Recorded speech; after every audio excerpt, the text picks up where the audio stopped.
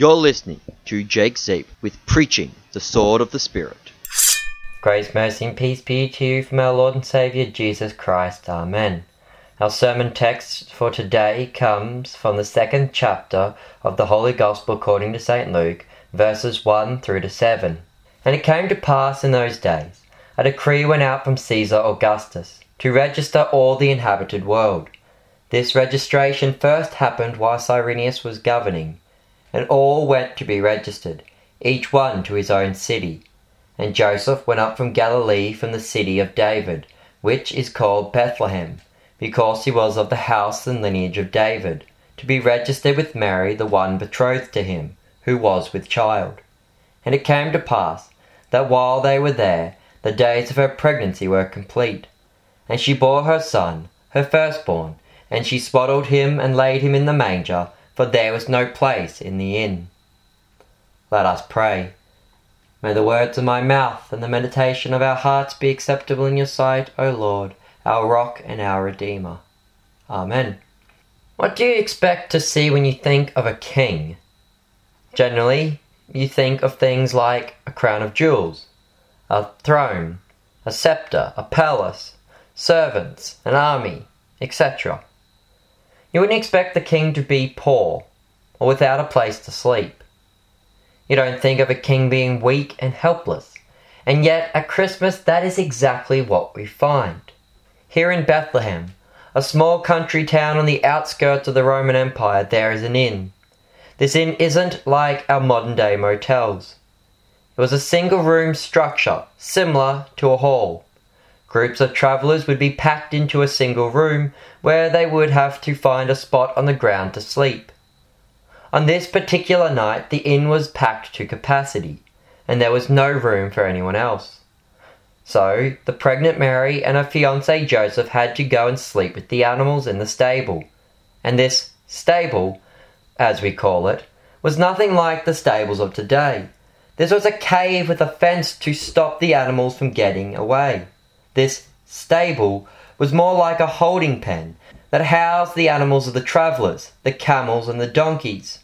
And on this particular night, the pen itself would have been packed full, for these animals belonged to those travellers who were packed in the inn. And as Mary and Joseph attempted to spend the night in the stable, they needed to be careful that they didn't get stepped on or squashed by some of the animals. And this was an uncomfortable experience. The stench of the animals would have been enough, but as I said before, this so-called stable was built into a cave. The ground would have been rocky and hard. Joseph was probably lucky to find a bit of hay to use as a bed for Mary. And you can imagine that the animals wouldn't have been very happy to have someone lying on top of their food all night. And then, in the middle of this experience, Mary gives birth to a baby, and she wraps him up and lays him in a manger. And this wasn't a nice wooden box that we often think of. This was a long stone feeding trough. Mary puts the baby in this feeding trough, just so that he could have somewhere safe to sleep. And this baby, who was born in the most humbling of circumstances, was Jesus Christ, who was born not only King of the Jews, but King of all creation. Here, in the manger lay the King of Kings and Lord of Lords, with no crown and no throne, no palace, no servants, and no army. Here lay the Saviour of the world, the promised Messiah, in a way that no one expected. The Jews expected the Messiah to be some great warrior king, who was born and raised in luxury, who would grow up and conquer the Romans, who would lead an army of Jews to victory over the entire earth. But instead, what they got was a baby lying in a feeding trough, in an animal holding pen in a small country town on the outskirts of the empire, born to a poor engaged couple and surrounded by smelly lower-class animals.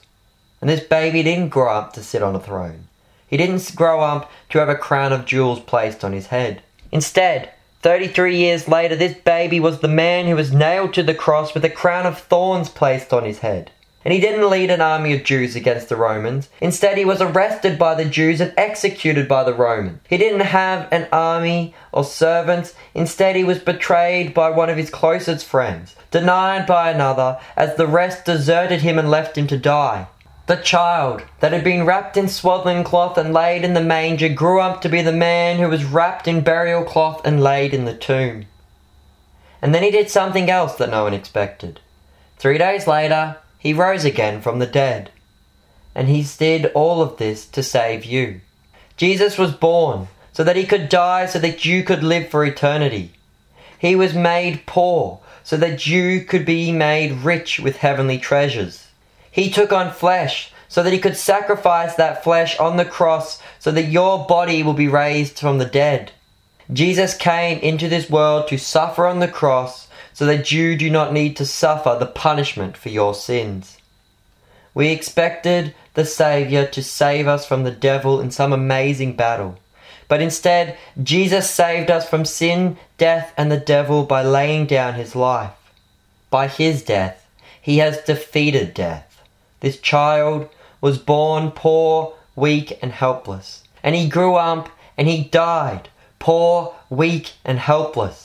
And in this unexpected way, he makes us rich. He gives us strength, and he saves us from all our sins. He was born and died, so that even though we may die, we may be born again to live with him in everlasting life. Amen. And may the blessing of the King of Kings and Lord of Lords be with you. Amen.